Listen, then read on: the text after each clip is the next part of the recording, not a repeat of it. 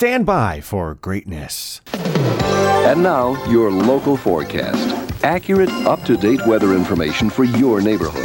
Only on Channel Ocho Productions, and I'm coming at you with another on-set weather update. Today is Monday, June the 21st, and we've got a cloudy day lined up for you today. High of 82, so a little cooler, but still humid because it's Georgia summertime. 40% to 50% chance of scattered thunder showers throughout the day, so we'll enjoy all the clouds, and maybe some drizzleage here and there, maybe some lightning and thunder. Look out. 65% humidity through the day, so moderate air quality with that. Reaching a low of 72 this evening, and the sun's going to look to set at 8:51 in the p.m. And now for some very naked news.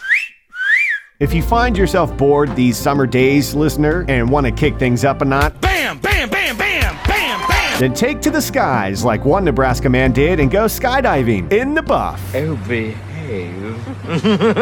Yeah. Ryan Canoff of Omaha, Nebraska cooked up this free-fallin', or should I say free-ballin', idea by contacting Guinness World Records about setting the most naked skydiving jumps in 24 hours. The record folks said, sure, as long as you do it at least 25 in that time span, we'll recognize it. And Canoff did 60 in his birthday suit and safety equipment too. Safety first. And a man in Nebraska spent his Wednesday trying to set a world record for what exactly? Naked skydiving. Of course, this stunt wasn't just based on a dare, but for a good cause, raising money and awareness for Movember Foundation, a charity dedicated to men's mental health and suicide prevention, as a buddy of his was so close to his 100th jump. And an informal skydiving tradition is performing your 100th jump in the nude. But his buddy passed away before that feat, so Ryan took to the skies, bare butt cheeks and all. You think we didn't jump out of the plane because of a light breeze?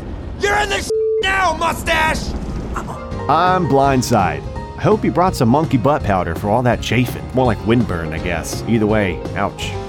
And I'm out. Guys, are you feeling hot out there? Well, so are your thighs. No matter what your dress size, nobody's thighs are safe from summer chafing. So to help